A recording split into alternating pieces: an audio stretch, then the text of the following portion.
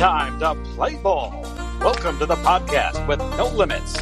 Whether it be sports, current events, or random thoughts, this is the place to step in and stay a while. Your host is a proud alumnus of Rio Hondo Prep, a former minor league baseball umpire, and a man with strong opinions. Welcome to the Get Home Safe podcast and your host, Matt Hersema.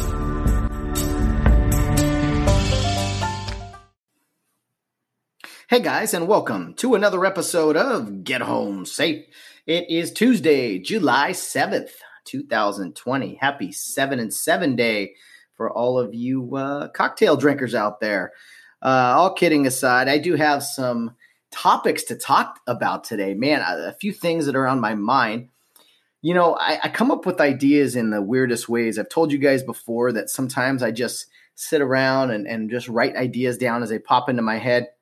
I have found that going out on walks is not only a good thing that I need to do a lot more of, but I come up with ideas and I try to write them down as they pop into my head. I'm usually listening to other podcasts, trying a wide variety of topics, really.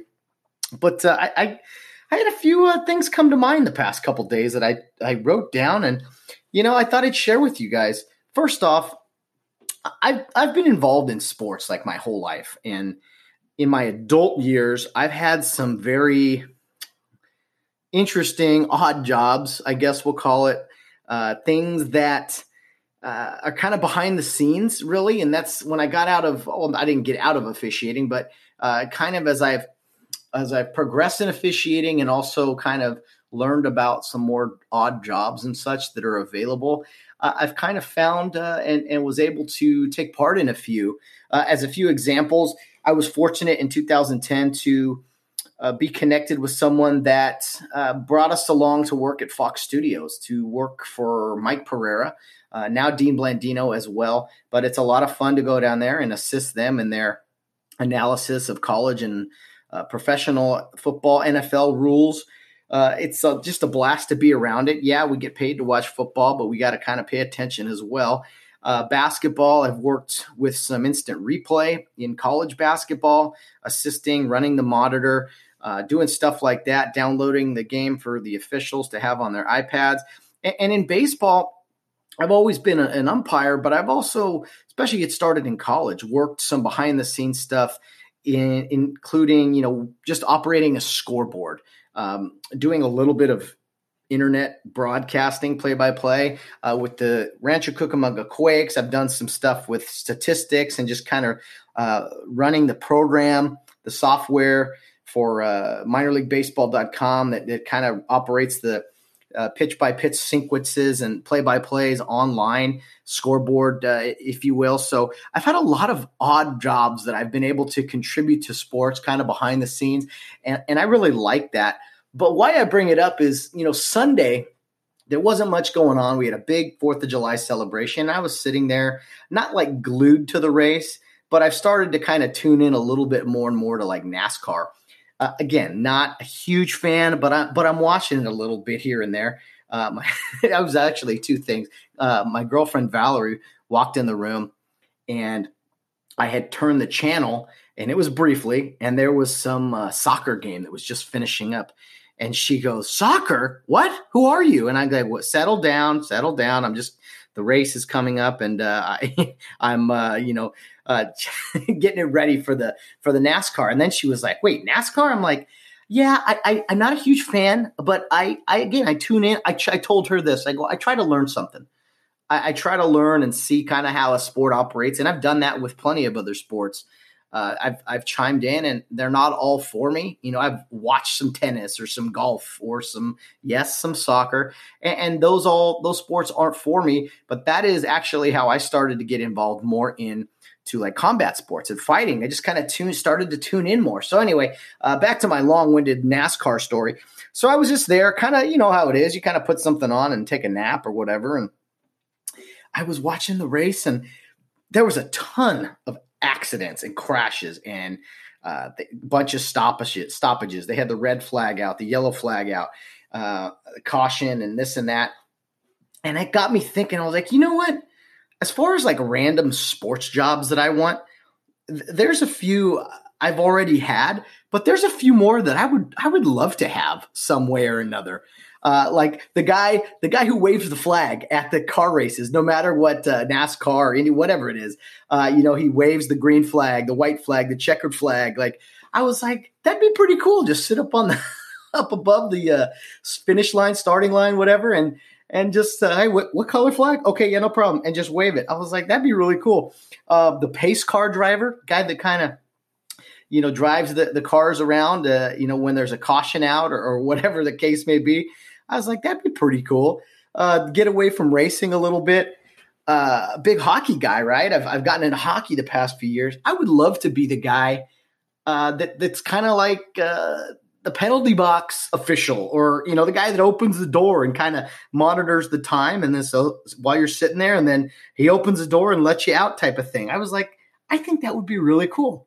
These are, again, little random jobs, total random thoughts of mine of jobs I would love to do or take part in. A couple things here with like boxing, MMA. I would love to learn more about how to be a judge, not a referee necessarily, although that would be a lot of fun too. And we've already kind of talked about that, but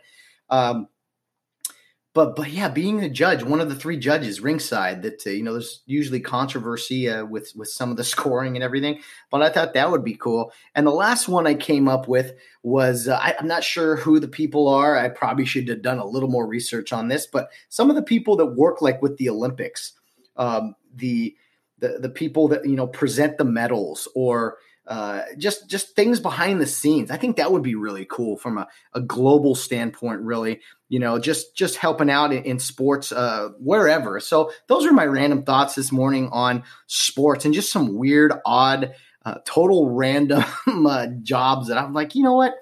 I seem to like this part-time behind the scenes sports work. So those are some of the things that got me thinking the other day. Here's a few other thoughts I have today. First of all, on Monday, the big news in the NFL was the Patrick Mahomes deal, 10-year deal, 10-year extension, I should say.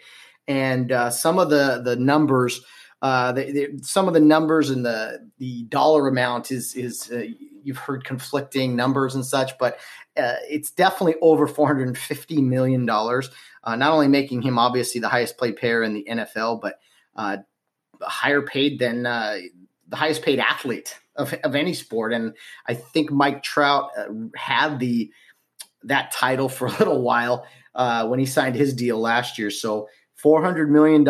I mean, the salaries, they just continue to go up, man. I mean, where does it end? Does it ever end? Are we talking about a $1 billion deal, in 10 years from now? It's just crazy, man. I mean, the sports generate so much money, and yeah, the highest or the best players are going to make the most money, but man, it's just a crazy world, man. And money and business, you got to remember that at the end of the day, that these professional leagues are businesses. And there's even some arguments with the colleges too, that some of the college and the conferences, it's all business, it's all money.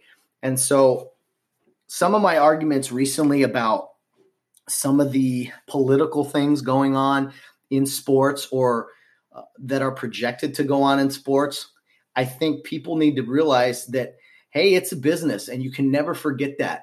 Certain things are not acceptable at businesses because it affects business. So I'm curious to see where these summer months go with athletes, expressing themselves with a lot of the things going on, and obviously with the upcoming football season.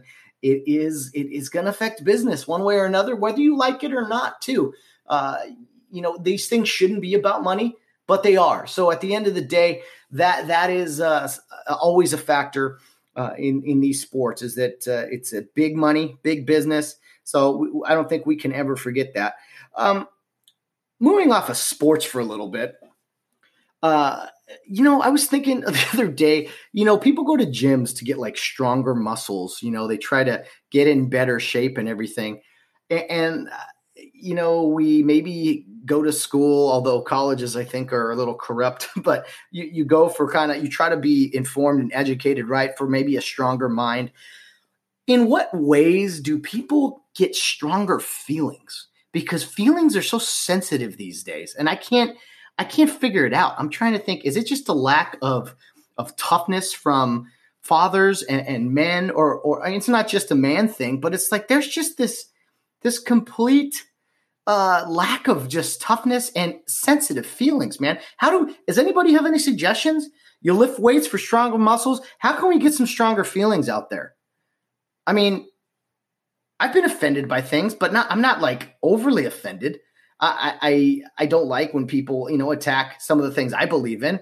But again, I'm not, I don't think I'm this ultra sensitive guy. It just seems like there's way more sensitivity, and that's not always a bad word, but I think the way I'm using it, it is. There's just a lack of not strong feelings anymore. Like everything somebody says hurts your feelings. It's like, okay, well, when you're a little kid, that's understandable. But man, as an adult, like, okay, they said something mean to you, or you're offended or hurt by this. I don't know. I mean, we've been kind of saying these similar topics the past few weeks because of where we're at in society.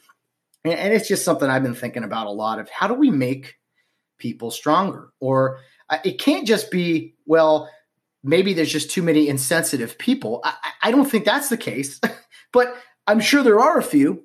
But I think, again, it's not the norm. So anyway, again, I'm rambling here. I'm just throwing ideas out. We lift weights to get stronger muscles. How in the world do we get stronger feelings? If anyone is open, has an idea, I'm all ears. A couple of other things here I wrote down, and just, relationships. I see some people that get in relationships, and at one point, I definitely was one of these people. They get in relationships for like this comfort. They're not in it just to like to be in it full time because they really enjoy being around the other person. It's just like, as an example, for me, I was I was single for a long time, and I would go on dates here and there, but I reached a point where I hadn't really found anyone really interested in me, and I was trying, but I was never very good at that whole, I don't know, having game or whatever you want to call it. And I just kind of like settled. I was like, well, this girl's kind of interested in me. I guess I haven't had a girlfriend in a long time. Let's try it out. And it was a terrible idea, and it didn't go well. And it was bad for me from the very beginning. And so I had to learn some lessons there, and not only not settling, but not just doing something to do it, not just have a girlfriend just because it's what you're supposed to do, not just, being happy. Some people, I think they maybe get in a relationship because they're like, well, this is a status thing. They're not really happy. They want to do other things. I don't know. That's just my take for today as a thought. It's like, man, everyone's got to go on their own journey, of course, and learn their lessons. I've made mistakes and lessons that I am glad I learned, but it was hard at the time. And I am far from the perfect person, especially in relationship stuff. I'm very fortunate now that I'm with somebody that, again, I've talked to a few people about this, but, Valerie makes me better in the sense that there's a challenge to each other, but at the same time, we let each other be who we are. She appreciates me for who I am. I don't have to pretend to be anyone else. And there's no real interest for me, to I don't know. I'm fulfilled. I don't have this. I enjoy, for instance, she doesn't like sports that much, but she'll watch sports with me sometimes, or we'll go do something that maybe she likes to do. It's just fun being with her, being around her. And I'm not trying to turn this into a love connection or anything, but in talking with a few friends recently about relationships, and, it was like, I heard from some guys, well, people are never actually happy. I'm like, well, that's not true. Like, I think you're looking for something else, and you're just kind of being involved in something just to be involved in something. So but these are very random thoughts I come up with, and kind of just, there's no real rhyme or reason to them.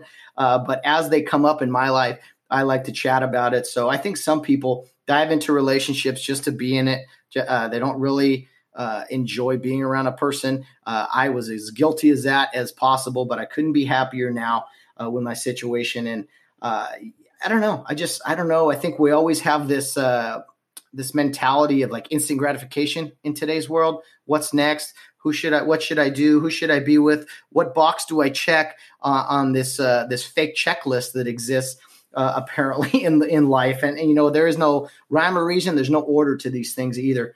One final thought this morning that I will throw out to you guys is big news over the weekend was that UFC 251, the big fights this weekend on Fight Island. The main event was affected a little bit. The challenger in Burns, he was affected with the coronavirus. He got pulled off the card. Well, Jorge Masvidal is a very polarizing guy. He is somebody that if you haven't heard of him, if you haven't seen him fight, he is just very interesting. He's worth the price of admission to me. So he decided, I'll take the fight on 6 days notice. He's a guy that he's been around. He's a grinder. He just wants to get paid good money. The UFC came out and said, hey, okay, we're going to pay you the money that you'd like or close to it. And Jorge Masvidal on 6 days notice is taking the fight, going up against Kamaru Usman, who is the current welterweight champion. And if you guys don't care about UFC or you guys don't tune into this stuff, I totally get it. I didn't either for a long time. But I got to tell you, this weekend, Saturday, on Fight Island out in Abu Dhabi, the UFC is really going to put on quite a show. There's 3 title fights, and the big news is that Jorge Masvidal is going to fight Kamaru Usman, who is one heck of a fighter in himself. But these two guys absolutely hate each other. Jorge Masvidal has the fastest knockout in UFC history. That was about a year ago. And he's just a very entertaining guy. He's a grinder. He's a Miami guy. He's tough as nails. And Usman's no joke either. So I couldn't be more happy that fight is going down. God willing, of course, with all the testing and things that they got to do. But Saturday night, cannot wait for that fight. I will talk about it probably all week. A few of my friends are really into UFC, and we are going to be definitely getting together on this weekend, this Saturday, to watch all the fights, but especially that one.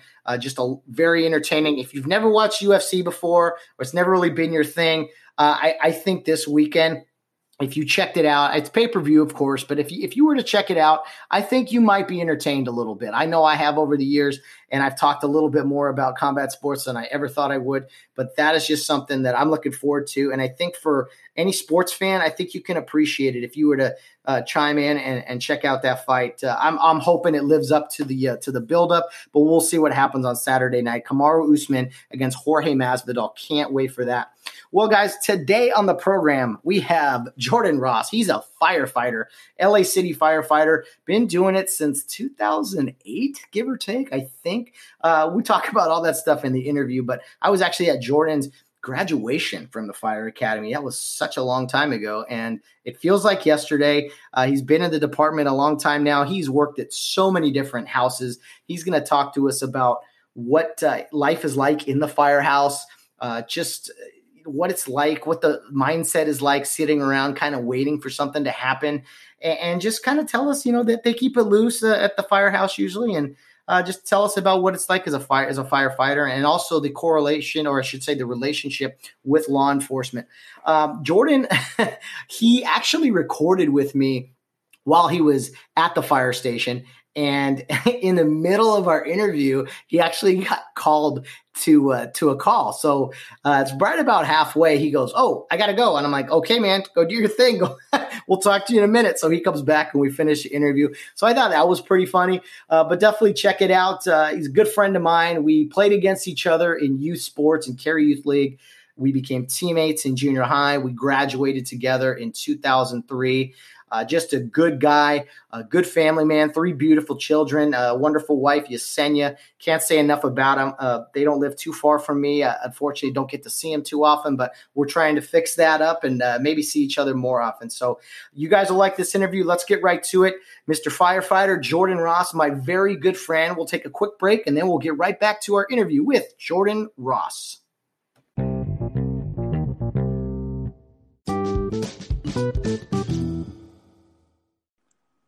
Okay, today we are joined by Jordan Ross. He is a member of the LA City Fire Department.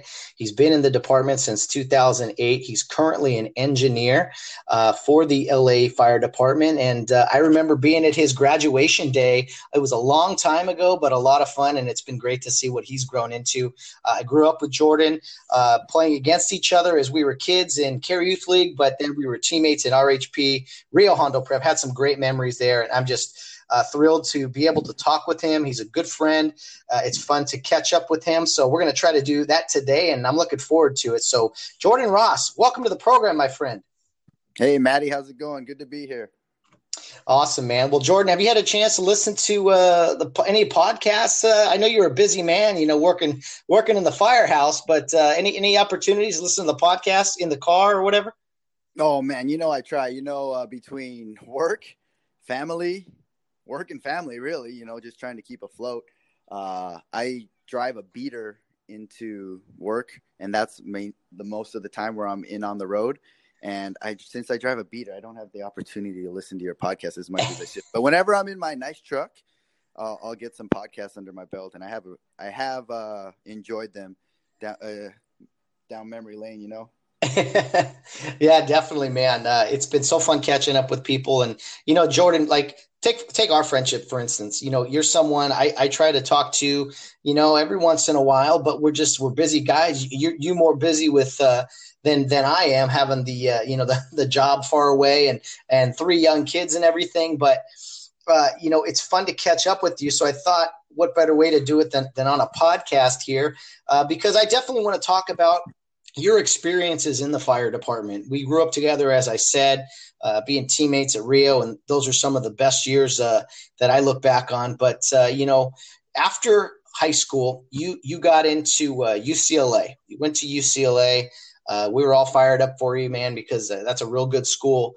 And, at some point at UCLA, you decided to become a firefighter or to pursue firefighting. So can you tell me, what was that process like? Did that just happen randomly one day while you were at UCLA? Was there other plans, or did it just kind of be like, this could be something to get into that I would really enjoy? No, it was definitely not random. It was kind of drilled into my head. To answer that question of the reasoning why I decided to go into the fire service. So, yes, got into UCLA, doing my thing there, trying to do the pre-med major, taking classes, getting to see my competition, who's going to go into med school and stuff. I was prepping for the MCAT. The MCAT is a test that you take, a standardized test that basically allows you to get into medical school. And roughly when I was taking it, it was on a scale of 0 to 45, three different fields, 3 different sections of 15 points possible in each section. So you can max scores 45. I spent all summer basically studying for this MCAT. I lost my summer. This is after I had graduated in 2007. I lost my whole summer gone studying. Everyone was going to the beach, doing their thing. So I was studying. And I took the test down in San Diego. And I walk out of the test. I was like, oh, my gosh. I think I might need to change of profession, because I was like, there's no way I am going to do so good, right? So the results come back. I get like a 28 or something, or a 27. Like, basically, you need like a 30 to be competitive and get into a United States school. And keep in mind, like I said, I lost my whole summer studying. 28, I could apply to the Caribbean, right, and really pursue that path. And I called one of my friends from UCLA. I said, hey, bud, I got my score. How'd you do? And this guy was a double major, biochemistry and music. So he's all, yeah, no, I did it, came and went. I'm all right, well, what'd you get? He's all 42. I'm like, you son of a gun. 42 is like the top 3 percentile. And I'm like, hey, did you study? He's all, no. I just took it. And I'm like, are you kidding me? I lost a whole summer. I'm like in the bottom of acceptance. I can't imagine how hard it would be. to now go to med school. So I was like, hey, just leave those doctor decisions up to the smart people, and they're going to have a more comprehensive look at all the medicine and all that stuff. So they would be better doctors. That's what I kind of decided. And plus I was working at Methodist Hospital, and the doctors there were like telling me, I was like, hey, firefighter or doctor? They're like, dude, be a firefighter, man, go be a firefighter. Because they were like, if I had a chance to do it over again, I'd be a firefighter. And I'm like, all right, well, that was in the back of my mind too. So after talking to, other people, our classmate, Paul and stuff, he kind of guided me. And what I was drawn to about the fire service, and I know you are too, is basically the team-oriented aspect of it and the ability to serve. Those two things were ingrained in us young, right? Mm-hmm. Since like you were saying, we grew up in Care Youth League, got that team aspect, and also the ability to serve. Fire department is a blue-collar job, and you're serving the community. You're an employee of the citizens of the city you work for. So being from Care Youth League and the ability to serve in what we did growing up, from coaching, giving extra time coaching and giving up time in college, the fire department, being able to work hard in the fire department and have success in the fire department was easy because of the background and the foundation that Care Youth League and Rio Hondo Prep instilled. And that a lot of people speak to that, and it definitely was a blessing. And yeah, so I'm here now. And like I said, I was drawn to the team and the ability to serve in the fire department. And I also like the fact that I could work out at work. So that's pretty cool. Trying to stay fit. But well, there you go. Yeah, you hear it all about firefighters and how, they just sit around all day and they just work out and then they cook and then every now and then they got to go save a cat out of a tree or something. But no, that reminds me, I have saved the cat out of the tree. Oh my god. No, but all seriousness, Jordan, it is a dangerous job. I mean, there's dangerous moments. I mean, do you remember? I mean, I always loved your parent. You guys live close to Rio, so we were over at your place a lot. Your mom was always trying to feed us. Your dad was a funny guy. What was it like when you told your parents, like, hey, I'm not going to pursue the medical school thing anymore. I'm going to go be a firefighter. I mean, were they welcoming to that, or were they a little concerned? So basically when 2007 is when I took the MCAT, maybe like the end of, so the summer, no, I lost all summer. So 2008, I took the MCAT that summer. And basically I was like, I saw the writing on the wall when I was studying really hard for this. And I had already put in an application for LA City, and like, I was jointly pursuing medical and, the fire department. And then when the results came back for the MCAT, and then I told my parents, I was already farther in the process with the fire department. It's like, hey, mom, dad, I got to interview fire department. I'm going to be a paramedic, all that stuff. I put that in the seed. So as far as them, my mom never really voiced any opposition to it. She just, as long as it was something I wanted to do, and always wanted me to be safe. And my dad, they're the same way. They were both very supportive in that regard. They were never, you shouldn't do that. You should, think about another profession. No, I never got that from them. They were always very supportive, and I had everything lined up, so with or without their support, it was carrying on, Yeah. Yeah. No, definitely. And I had never been to a fighter graduation, and we went to yours. That was awesome, huh? Oh man, you guys put on a show. Like you're setting fires and putting them out, and your ladders everywhere. It was this orchestrated event, really. And I was like, oh my goodness, this is all just practice stuff. This isn't even real life. And it was like, man, this looks dangerous, but they all seem so cohesive in their teamwork and everything. So that really stood out to me. Yeah, it's the more and more I look back at our profession, the more and more I see how much of a not necessarily skill that it takes, but just dedication, commitment to the craft type of deal. And anyone could pull a hose line and do that, but to be proficient at it, to be efficient at it is another thing. And we practice that tower is 16 weeks. We practice 16 weeks of every type of evolution in different ways, and it becomes ingrained in you because it's almost like paramilitary. That's what LA City prides themselves in, being like paramilitary. So like, and we've all seen shows like on TV where like your mind and your body, they're separate, but they're the same, but they're kind of separate, right? Your mind could be somewhere else, but your body just continues to function. And that's how I feel like it ingrained in the fire department. It is like those movements become second nature. You're not even thinking, just like sports, when you practice enough, it becomes second nature, and then your mind can do whatever. Well, let me ask you a question about TV shows and the depiction, how real it is. One of my favorite shows is Rescue Me with Dennis Leary, and I know he did quite a bit of research, and that was about New York firefighters. But right. You don't have to get into all the stuff and personal lives that they had and everything, but just from a standpoint of guys in the firehouse. I mean, we've all seen it on TV, specifically like that show. But I mean, is the everyday life in a firehouse, is it a lot like you see portrayed on TV, or kind of what are some of the things maybe that stand out just from everyday life in a firehouse?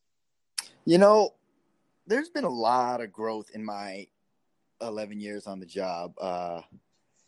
And that attributes to everything from life experiences that happened to you, your upbringing, to all that stuff. But, I look at things very differently now than I did when I first got on. Maybe when I first got on, I was just like, nah, that's not how it is. Those dramas, right? Those life situations of alcohol abuse or relationship issues. When I was young on the job, 22, 23, right? That was an issue. I was focused on the job and doing everyday work. That was my thing. Work, have fun off the job, but no issues like that. So those dramas that are portrayed in like TV, I mean, now I have 11, 12 years on, and you see coworkers that go through custody battles. You see alcohol abuse. I've been through suicides on the job. I've had 3 suicides for line of duty. And, it hits closer to home now. And now being a father, all that stuff just it's real, man. Like all those emotions they play on, they're real every day. Maybe not, but they accentuate the fact that it is happening, whether all that stuff. So I feel like when I first came on the job, I was an emotional infant. And now with the stuff I've seen and been exposed to, and also my wife, Yesenia's she's pretty awesome. So she has helped me grow tremendously as far as just, different perspectives, making up for strengths where I lack weaknesses wise, as far as whether it's in relationships. And, I see it with you, like I always try to keep in touch with you, and I want to put in that work, and that's something when we were younger, it kind of by proximity, we were together, right? But now that we're older, it's like you understand that friends, it takes work. And I don't know. So the firehouse, I've come a long way and in emotional growth, I believe, but it's real. Like any of those situations and emotions that happen, it's real. You do have to have thick skin, and you have to be able to cook. Because I've seen some crazy stuff at the fire station. I've seen someone cook steaks that were so rough that someone strapped them to the bottom of their boots and started wearing them around. It's like, look, new rubber soles for my boots. I was like, oh my gosh. They ordered pizza one time. As the food came, like the guy was serving food, and we sat down for like a minute, and then the doorbell rings and it's pizza. They were just preemptively striking because this guy's meal were terrible, I've seen IV fluid started on dry chicken. It's like, oh my gosh, you have to have thick skin. So either that or you just cook it better, Oh man, IVs, Jordan. There's some interesting memories with some IVs that we don't need to go into details necessarily. But you're a hard stick, bud. I don't know what's happening. Where your veins are, they're all gone, man. Yeah. Or was I just learning? I can't remember, man. You were just learning, yeah. Oh my goodness, was that your bachelor party? Was it? I don't remember, man. San Diego, right? Yeah, San Diego's mine. Yeah. 3 nights at San Diego. Yeah, absolutely. Jordan was a pretty brought some fire. I Let's was say confident, but the body didn't follow suit, huh? Yeah. Jordan, you've done this before, right? The whole IV thing. Yeah. Where's your vein? I I'm was like, still in like lecture in school, probably not even close to the physical. oh man. Well, we'll move on from that, but yeah, Jordan Ross and IVs, interesting stuff. Well, Jordan, as far as what are some other kind of pranks and just everyday life that goes on at the firehouse? I mean, you said you got to have thick skin, but I got to imagine you got to be watching your back at every turn, right? Yeah. So if you go after people and you work hard in that aspect, you're bound to get it back to you. You know, if you're hard on people as far as having high standards, like, because in the fire department, you're basically, your reputation is the quality of work you do and how you leave apparatus and stuff like that. So once that happens, you need to easy Wyatt. Sorry, one of my coworkers walked in on me right now. But so like I was saying, you have to have thick skin just because if you want to get better, you have to put yourself out there, right? You have to try to make yourself better and put yourself in uncomfortable situations to learn. You have to do manipulative things to learn. But also, you open yourself up to, like, I don't even know how many times I'm like, what the Ross, are you kidding me? Like, I'm like, oh, yeah, yes, sir. Yes, this is it. And they're like, you're kidding, right? They're like, you're kidding me. I'm like, no, I'm not. I wish I was, but I'm not right now. So stuff like that. You have thick skin in being critiqued, right? And if you have thick skin being critiqued, like, if you can't handle a situation where, 14 grown men are critiquing your movements for a certain job, a task that we're doing, how are you going to function when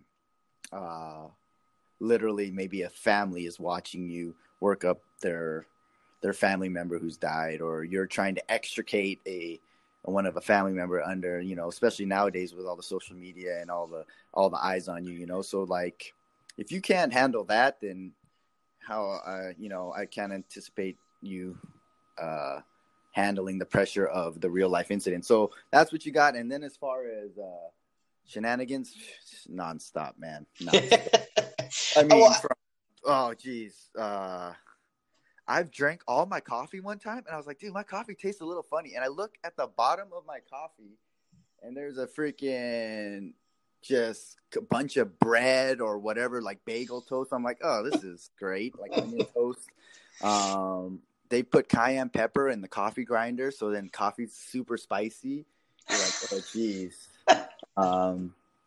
Oh, dude, I got my we're just making these herbal teas and stuff, so you got to watch your drinks and stuff, because people will put stuff into your drinks, so you just got to be careful there. But then another tradition that we have at the fire department is it's called bucketing, and it's just basically where you throw a bucket of water on someone, right? And it's around the station. Like, if you unassumingly walk out a door or through a pole hole and you're not looking up, you'll get bucketed. So that's just part of your situational awareness. That's how we stress learning. And it's tradition to get bucketed when you promote or you leave. So when I was at 37s, I was sitting there. We were on the deck at 37s. It was late at night. I had survived the bucketing. I was like, I haven't been bucketed. I'm good. These guys are not going to get me. And I'm sitting there. We get a call. And then I was like, okay. And then my guard's down. I came back, and we're up on the patio again, me and another. And then all of a sudden, I got rocked in 3 different directions. I didn't even know where the water was coming from. And I was soaked. And then I walk through the door after I get off the balcony, and then a thing of flour hits me. And I'm like, oh, my gosh. So, and it's just things like that, that go. I mean, we have all day at the station. So changing and doing that stuff. It's no big deal, but also, you gotta be ready to work.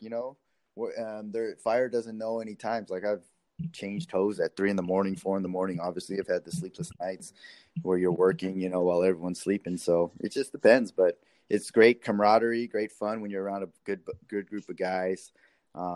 You sleep right next to each other. It's literally like Rescue Me, how you see it, a dorm, a room of open beds, and you're all sleeping there, dude. I know if you sleep through a call, like at nighttime, you're up to cook next shift, like that. Little traditions like that. But I usually have like the rookie kick my bed and stuff like that, so I don't sleep through any runs. But yeah, I mean,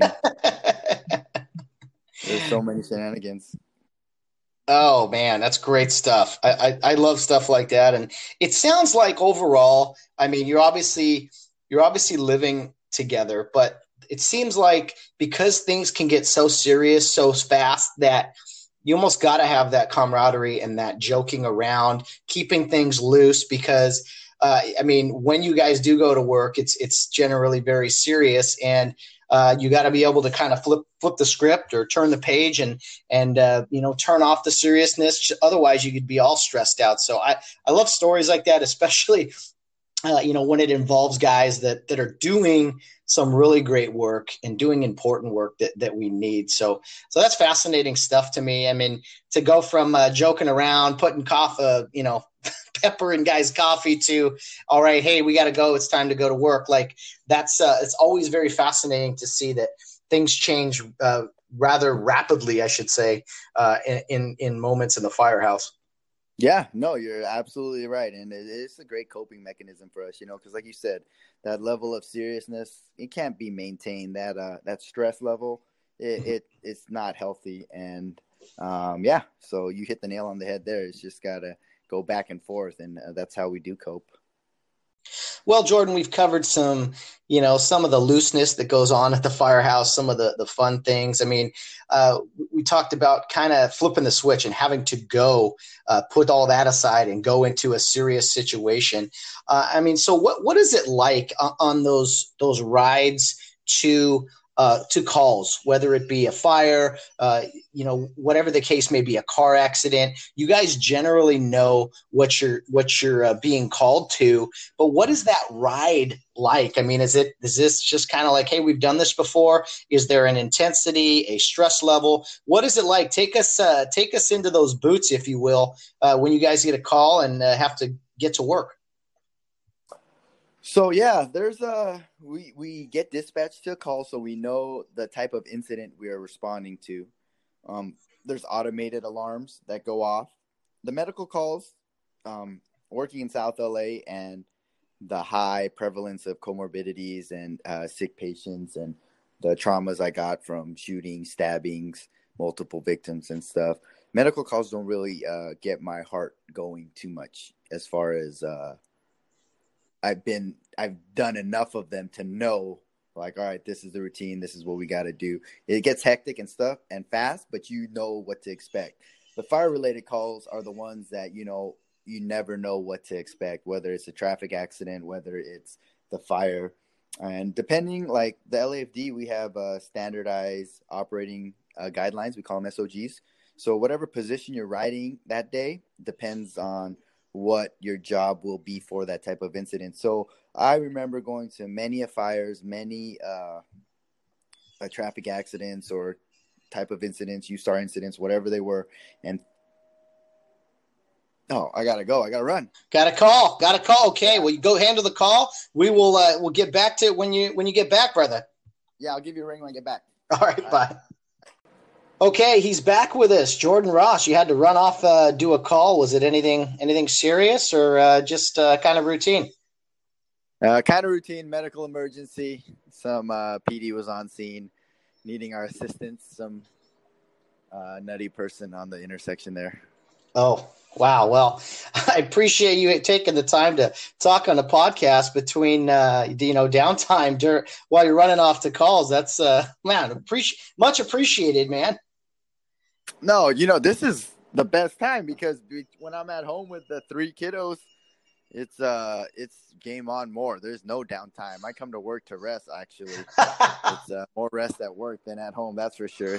As you know, when you've been to my house, right, you've seen the madness that ensues. The 3 little ones running around, it's a precious time, precious moments, man. I know you know that. And just good kids. It's great to see you guys doing so well with the family and everything. Well, Jordan, you just ran off to a situation there. Are those kind of typical? I mean, you talked to me off the air a little bit about some of these things, but the situations that the police is under tremendous scrutiny these days. Everything they do, I just can't imagine being a police officer these days. I mean, what are some of the things that you see? I mean, you probably just saw something semi-related where all these people want to defund the police and take all that away, but who are you going to call in these situations where that the police normally handle? I mean, what are your general thoughts on all those things? No, you're right. You're spot on. I think you were saying about the first part of your question as far as just leaving things and being able to adapt right now, right? Your life at the fire station is good. You have your routine that you do, your maintenance, your checks. You keep busy at the station. We're a city resource or a city entity that doesn't have janitors. We're in charge of our own station. We take pride in our station like our second home. We're here basically 10 days out of the month at minimum. So we try to take pride in our station here at home. But it's taught me patience, to be able to start a project and then leave that project to handle an emergency run.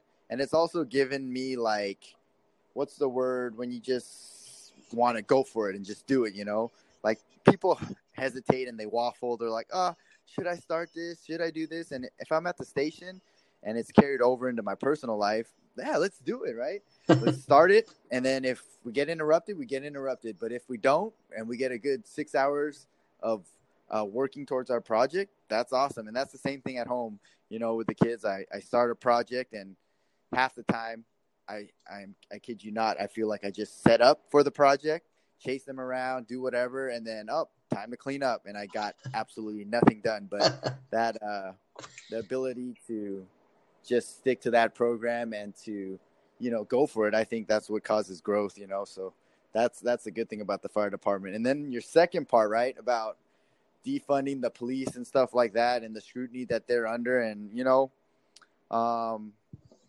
yeah, I get it. It's tough. It is, we work hand in hand with them. So there's situations where I do not envy their job. And, I know they all envy our jobs as firefighters. So either way, when 911 is called and the police have to respond to a myriad of calls and all the various calls that they get, it's like they're the catch-all, they're the safety net. And, I get it that they want other resources and stuff, but to defund them, I don't agree with that. I don't think they should be defunded. They do a lot.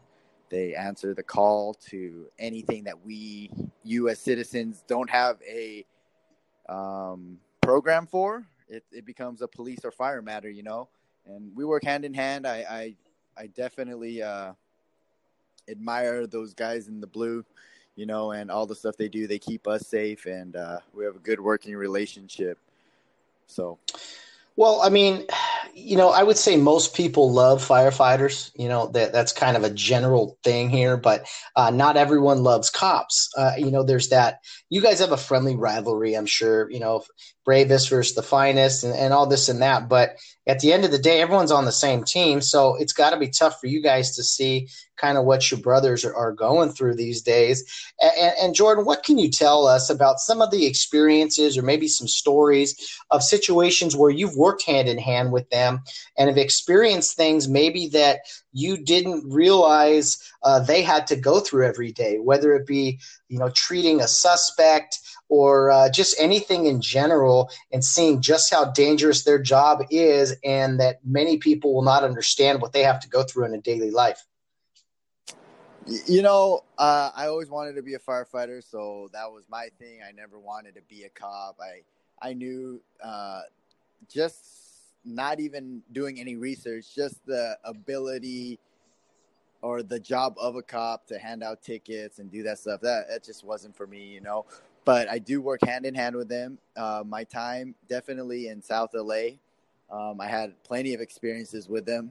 I have two that I kind of vividly remember, and there's they always clear a scene for us. We've called for backup where we've had a belligerent individual get out of hand, and they're always right there to respond. We monitor their radio, they monitor ours, and they will clear scenes for us with violence that have been noted, and we get them on our trauma patients and stuff for shootings and whatnot.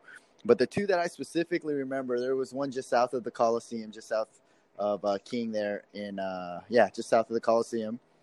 And it was a call. I was on the rescue with my buddy, and it was a shooting. And we're just running around the neighborhood. And PD's, if you know, down south, the streets are very, very linear, very straight blocks. Like, they're very, it's a grid-like, right? So we're just cruising down, going to our call, and we stage for PD. They're doing their thing. They're actually just trying to locate the call.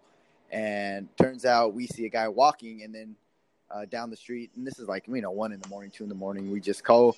We go, "Hey man, how's it going? You need anything from us?" And then sure enough, he waves us in. We get out, and he brings us to a door where he was saying that his buddies were all jacked up, right? And we were knocking on the door there, and we're like, "What's going on?" And then they came in, and basically there's a tense situation.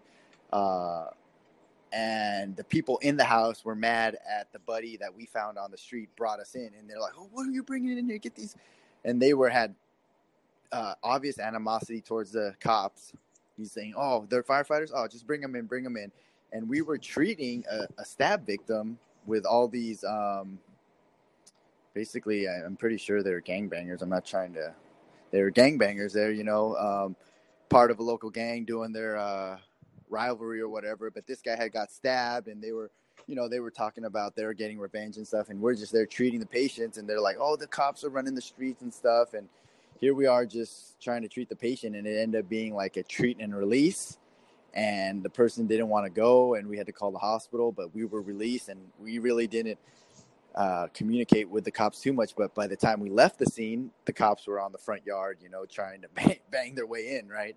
And figure out who the assailant was. So that was one situation where, like, okay, cops are definitely viewed different as firefighters. Firefighters, "Oh, come on into this situation." Cops are like, "Oh, we ain't letting no cops in," right?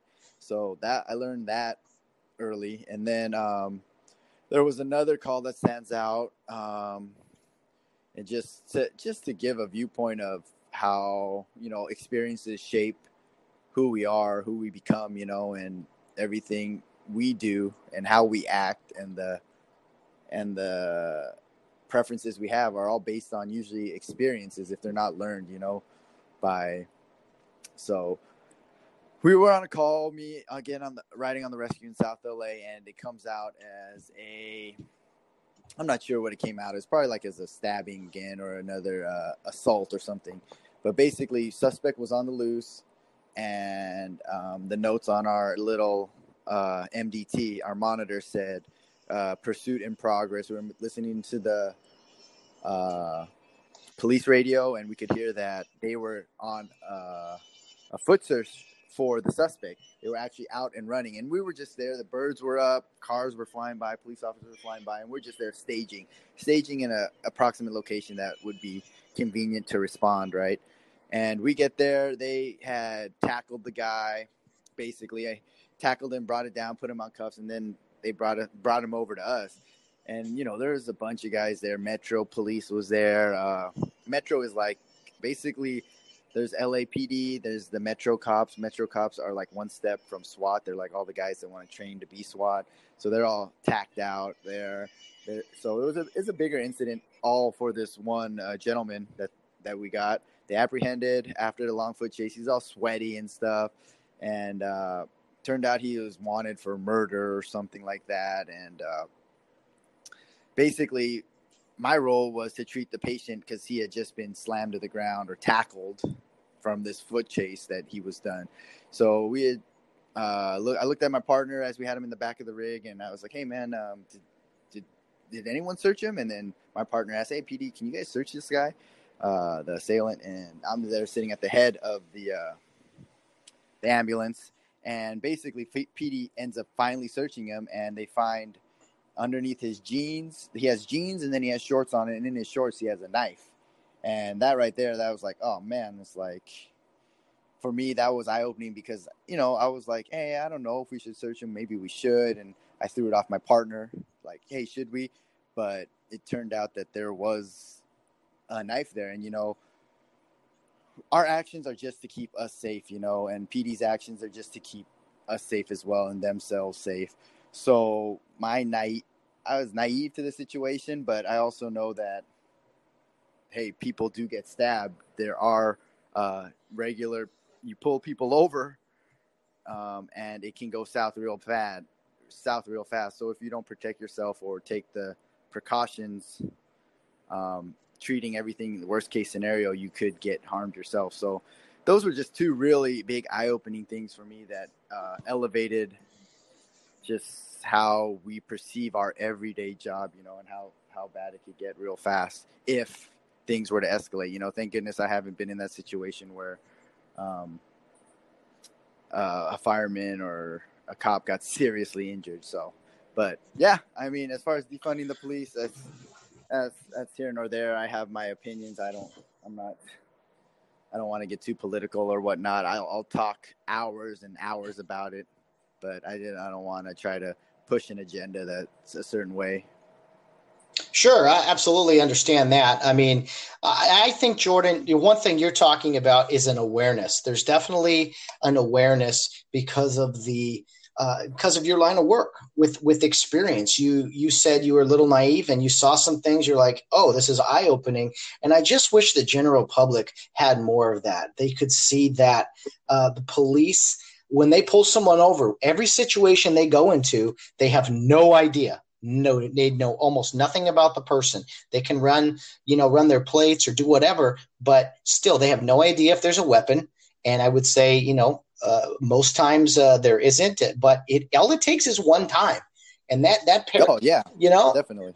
That's all it takes. I mean, this was a suspect you had that he was involved in a chase with the police. They slammed him to the ground. They roughed him up because of him running and everything. And then, he has a knife in there that who knows could have used. So exactly. There's extreme scenarios, but unfortunately, I mean, this as a firefighter, you train for the extreme scenarios because all it takes is one time of not checking something or not doing something that is routine that you forget about, that things can go south in a hurry. And I think this attack on police, it's very frustrating because, I don't know what people want to be the alternative. I mean, you can't just, say something's bad, get rid of it. It's like, whoa, hang on. Let's look at the situation, with some, just with some open eyes here.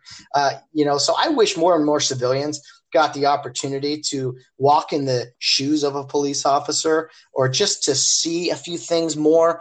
And I know there's plenty of skeptics who are thinking the other way, that they wish, us civilians would see other things as well. Right.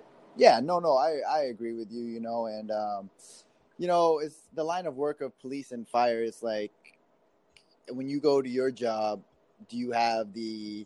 is there a chance of getting shot? Is there a chance of getting burned? Is there a chance of being subject to an explosion? Like the inherent risk of the jobs, they're there. And if you become complacent, that's when like you were saying, you get burned, you get injured, or another person, God forbid, like your partner gets hurt or something like that. So just like you were saying, my experiences have shaped me into know that, hey, yeah, there is a possibility for bad stuff to happen out there, and I've been involved and I've seen the bad stuff. But at the same time, I'm not like, for the situation that's right now, I'm not a black man, so I don't know what it is to be profiled. I don't know what it is to fit a description that,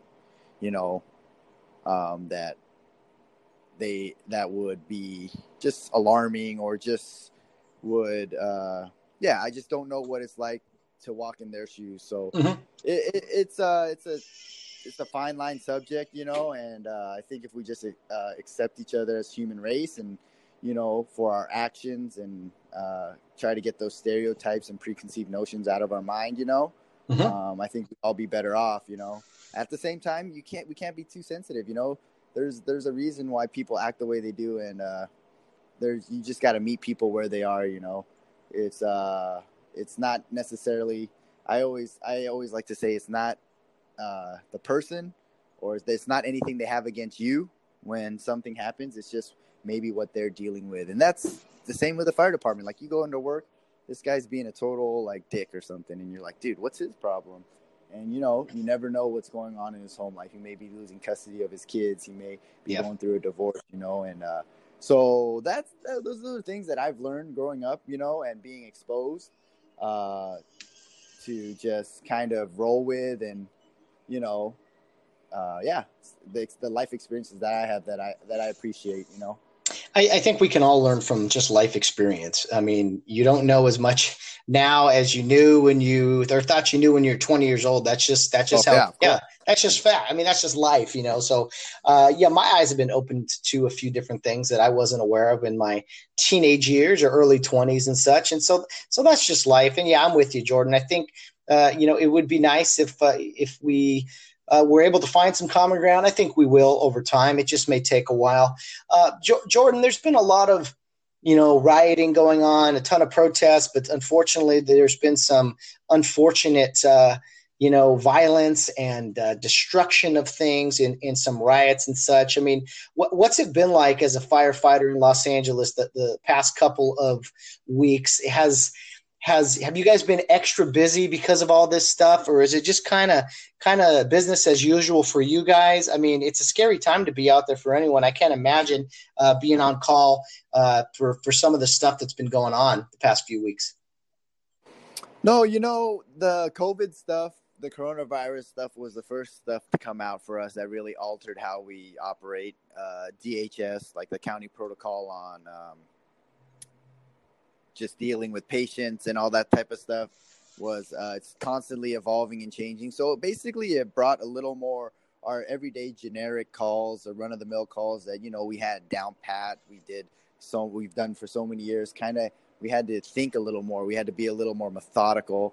So basically it draws from you is more. Everyone's a little bit more on edge, We're wearing more PPE, obviously, protective equipment like our masks and our goggles. And all that stuff for the coronavirus changed business as usual. We definitely, like I said, the calls just became more stressful because of that potential, And then for the rioting and stuff, I was on duty working in Westwood when they started rioting down in Miracle Mile.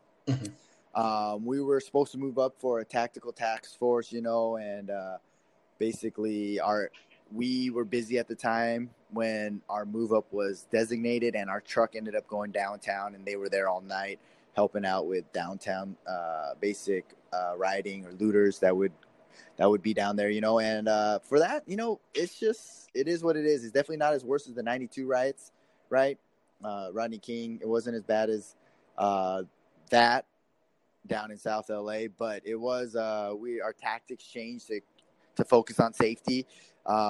When just on heightened alert as far as our vest and the PPEs that changed for that. But no, it wasn't. It was just a Miracle Mile in that sense, and then just keeping your head on a swivel and staying in pairs. That's all it is. Because all it takes is one knucklehead to kind of throw something into our engine, or try to graffiti, or do whatever they want to do. Within that mob mentality, they have a little more courage to do that. So it's just being on a little more alert. But we had the National Guard in Westwood pretty fast, and everything got boarded up after Miracle Mile hit that Friday night. So we were pretty much protected, and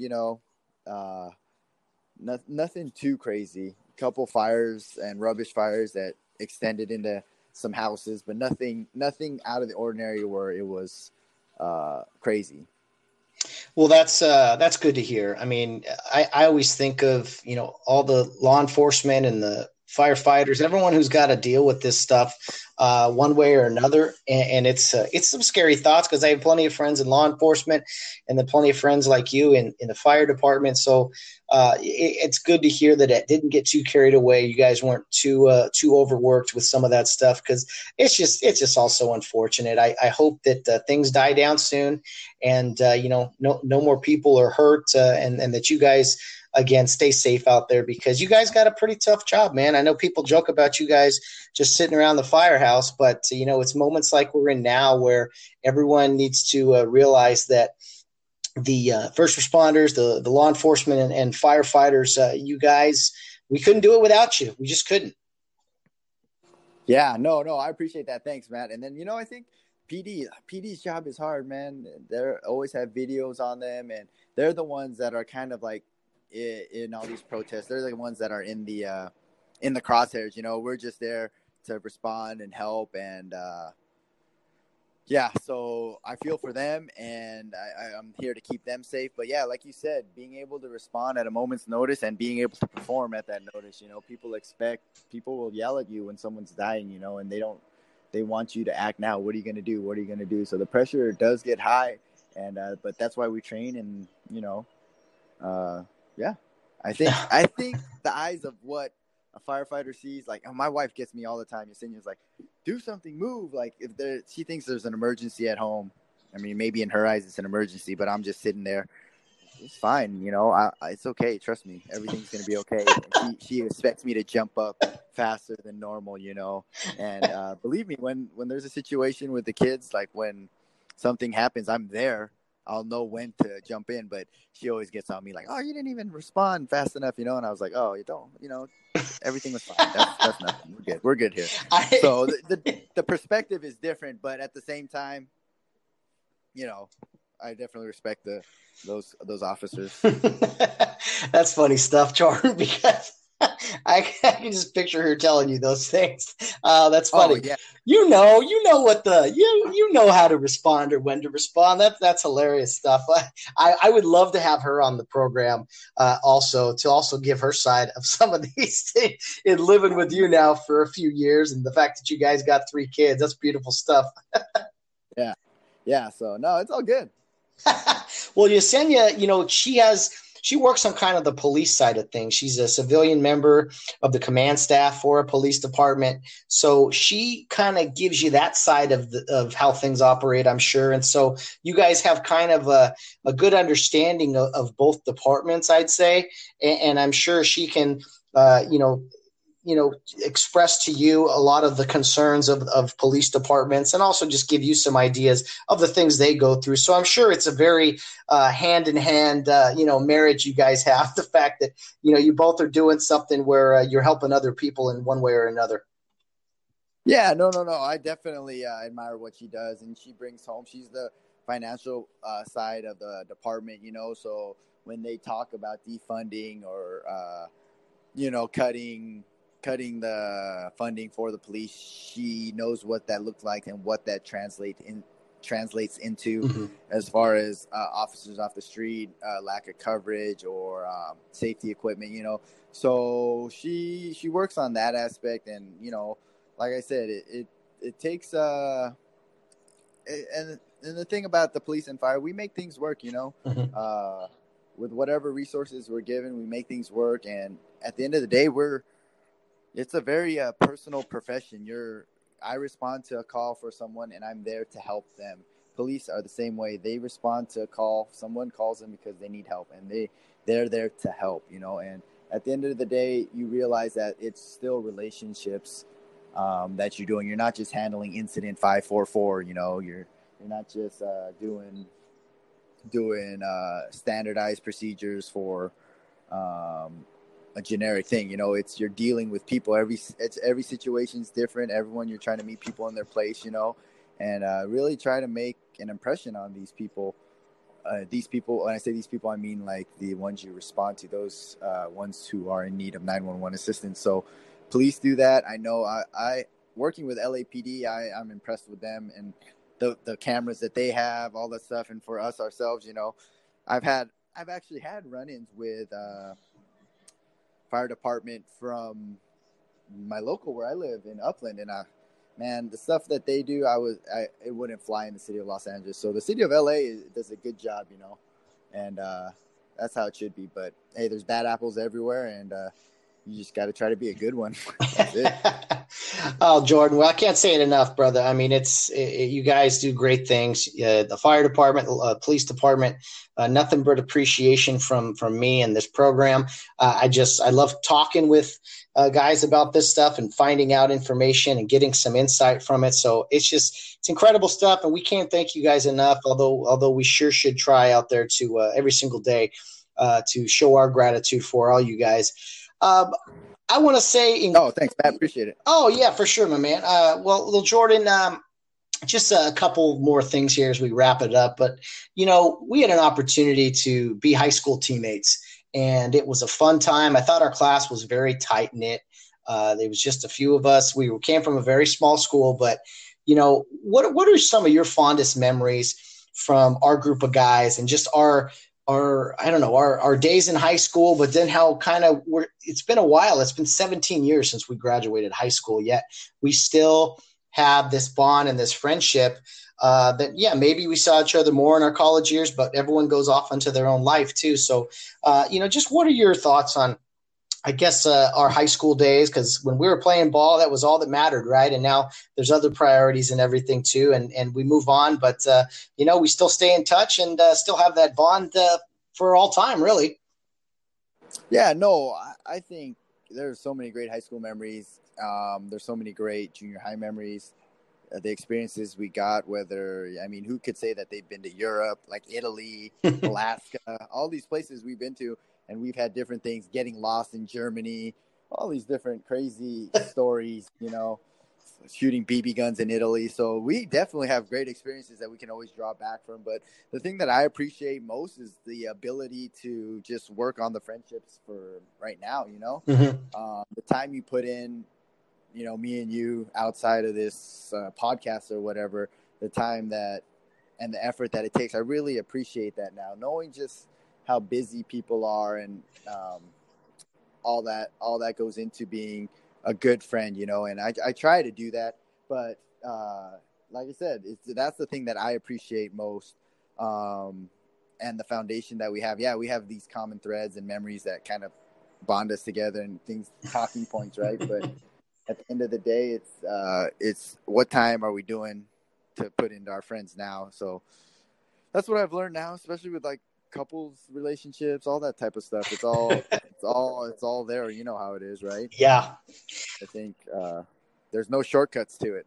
No, not at all. I mean, I don't know. It's just, I can't imagine growing up any other way than we did, and playing year-round sports together and traveling in the summers. And then, college, you stop playing and that changes a little, but you just have new direction and new paths. I had a tough time kind of walking away from being on a team and playing sports together because I just have 1,000,001 memories. I mean, you running the ball in football, you always tease me in huddles because I never quite spoke, accurately.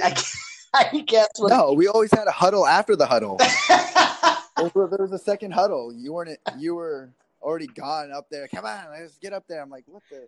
You gotta know what play we're running, even on defense. Secondary huddle.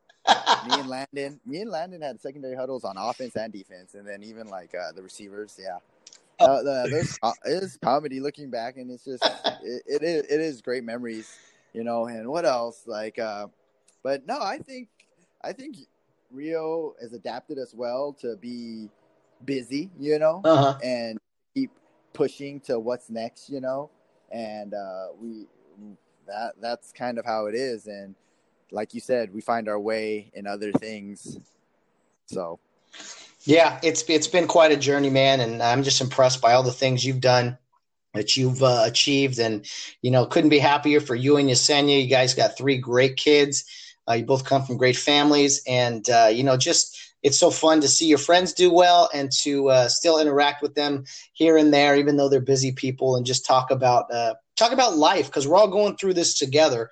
We all have our different avenues and such, but it's just fun to have people to go through all that with and grow up with and just grow together with. So, Jordan, it's been so much fun, man.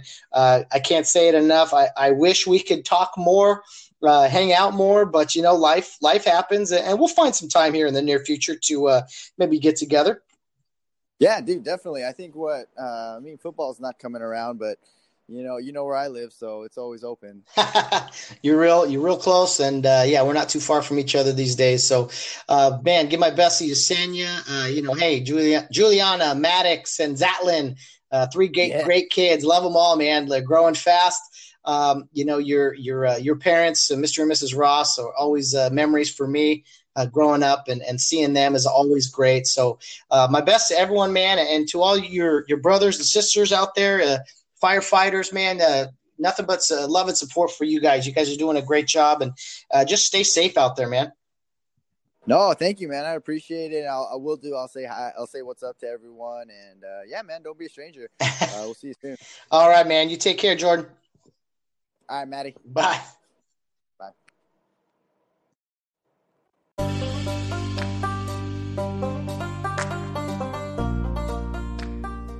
Once again, another thank you to my good friend Jordan Ross. Really appreciate your friendship, my brother, and just appreciate all you do for the city of Los Angeles and all the citizens out there. You and your fellow firefighters, you do great work. We appreciate you. We appreciate the law enforcement people you work with, and just thank you for your service, man. It's America and all the states around our country could not do it without you. So thanks again, Jordan. I hope to see you really soon, and your wonderful family. It'd be great to hang out real soon, hopefully when everything gets settled down here in the very near future. Well, guys, tomorrow is Wednesday, and that means our good friend Bill Barnes is back again. He spent the 4th of July weekend out of town, so I'm sure he will have some things to talk about on his journey. We are going to discuss Major League Baseball. Their schedule came out recently, so we'll dive into that a little bit. There's going to be plenty of content and comments on Governor Newsom and some of the things he tried to mandate over the weekend, I'm sure. But anyway, Bill is always a pleasure to listen to. The retired police officer and recently retired college baseball umpire has plenty of strong opinions. Can't wait to have him back again on Wednesday. He's been, a solid piece of our show since, not quite the beginning, but right around when we started bringing people on. So I wouldn't have it any other way. Really enjoy having Bill on Wednesday. So he will be back tomorrow for his segment, the Weekly Wednesday Weigh-In. Well, guys, as always, there's plenty of ways to follow the Get Home Safe podcast. Our Twitter handle is Get Home Safe Pod.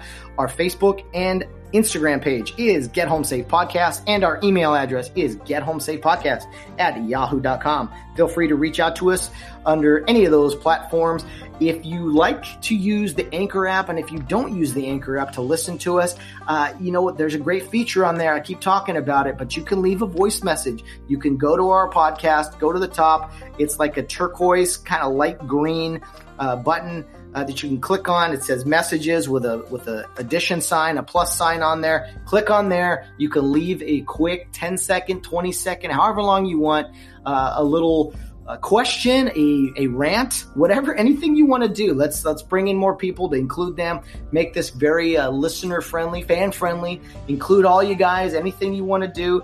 We really appreciate people listening, but this is an opportunity also to get involved, to have some questions, have some content come up. Just we can start some discussions, and I think it would be a lot of fun if more people use that feature, again, on the Anchor app or the Anchor website, anchor.fm. We run our podcast through the Anchor app and Anchor website. As you're well aware, it makes it really easy for someone like me who is absolutely completely non-tech savvy to run a podcast. I still struggle, but I keep showing up every day just to try to improve, and Anchor's with me every step of the way. Wherever you listen to our podcast, Apple, Spotify, iTunes, wherever you listen to it, we appreciate it. You don't have to come on here to leave a voice message, but I think it would be a lot of fun if more people did so, and we really got some fun conversations going.